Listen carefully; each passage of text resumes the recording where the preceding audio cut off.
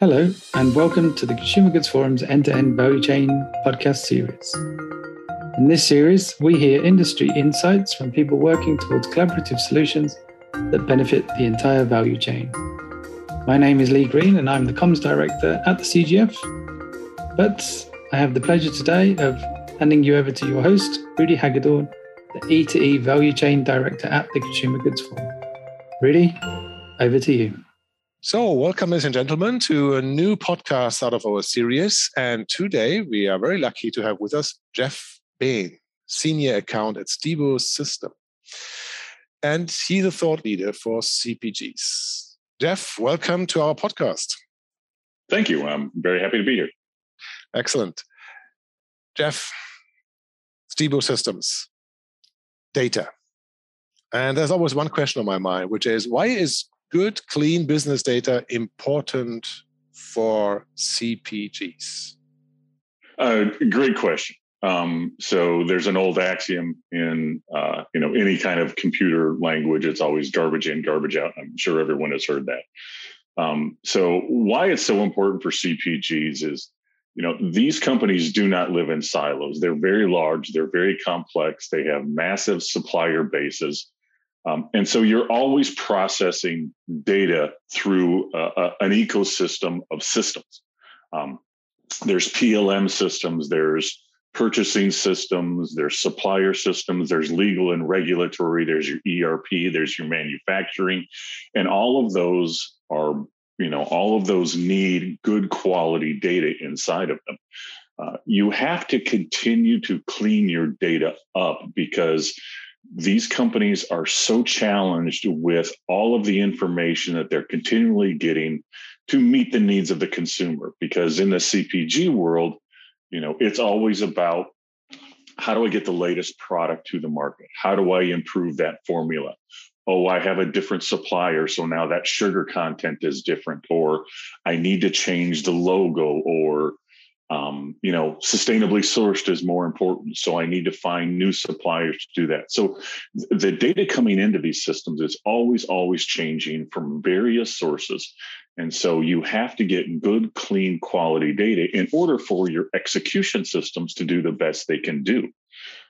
You have millions of dollars wrapped up in new product introduction. I think I read a statistic the other day that sometimes 60% of new products that CPGs are trying to bring to market never actually make it to market. So your good quality, clean data is terribly important to these organizations. Yeah, well put. I mean, now we're living in the year 2022. People started buying online a lot more than before due to the pandemic we are running through. And then it comes as a surprise factor sometimes to learn that data seems to be a challenge. I mean, we know it, you know it, I know it. So, of course, the question that follows is, what challenges do you hear when speaking to CPG on product data or ingredient data? Isn't it something solved?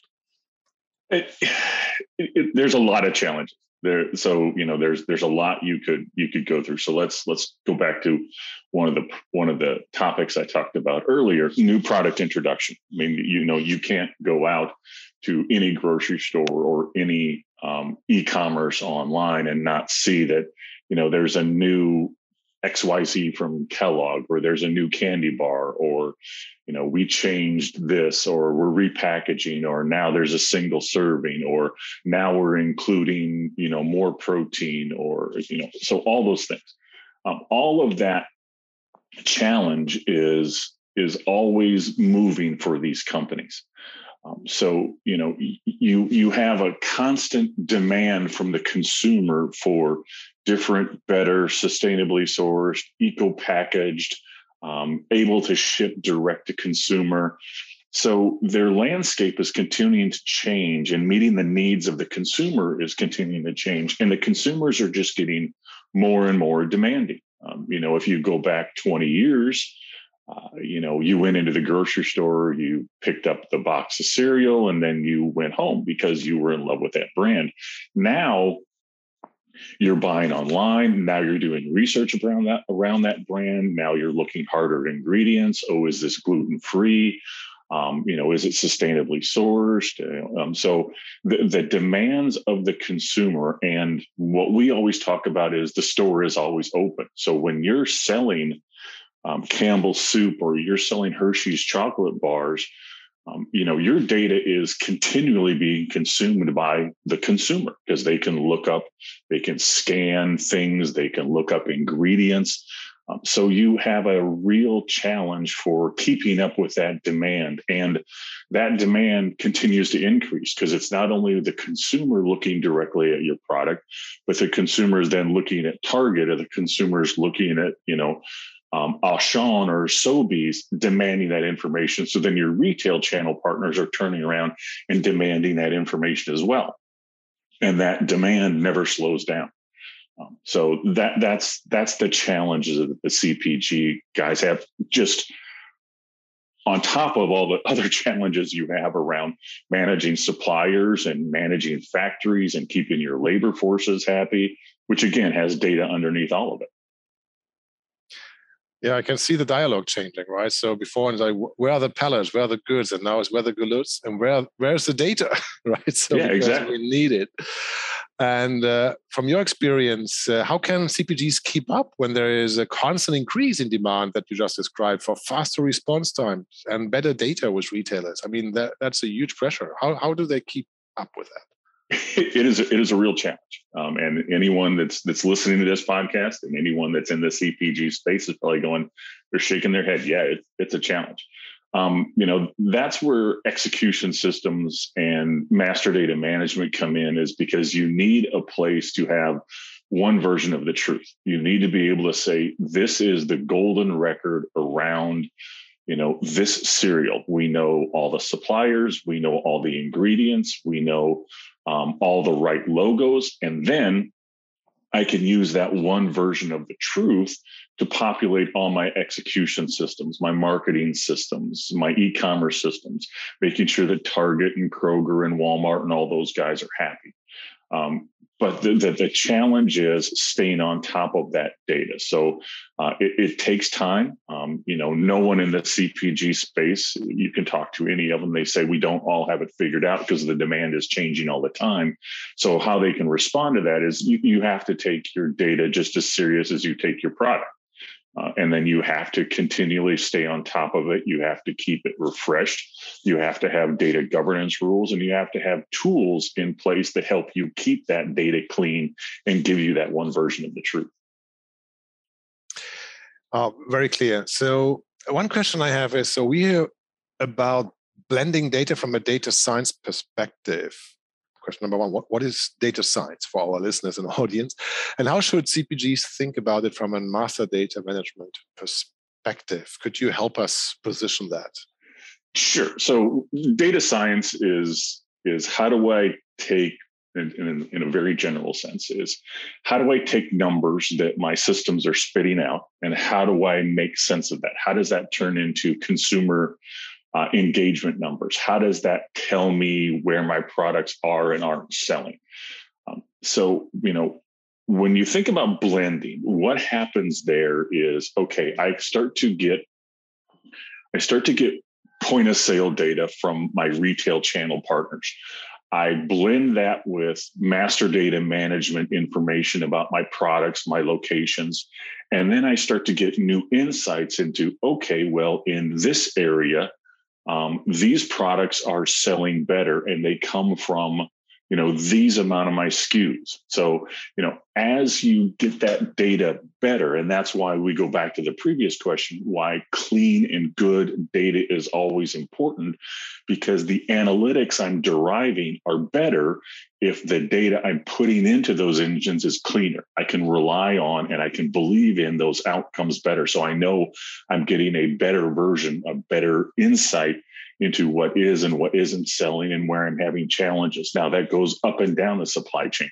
So that one end is my sales and my consumer, but the other end is, my suppliers, who's meeting my commitments, who is in line with my supplier philosophy, who's meeting my time crunches. We all know that there's been so many challenges, when it comes to supply side in the pandemic. So you have to have those suppliers, and how can I move on a dime if I'm not getting the ingredients or getting the raw materials I need to meet my my production schedule. So that's where blending of that data comes in. Is you need that good clean data, you need it to power execution systems, and then that produces zones of insight or brand new pieces of data when you can merge all that together, and you learn more about your customer base, your supplier base, and how you can meet those needs.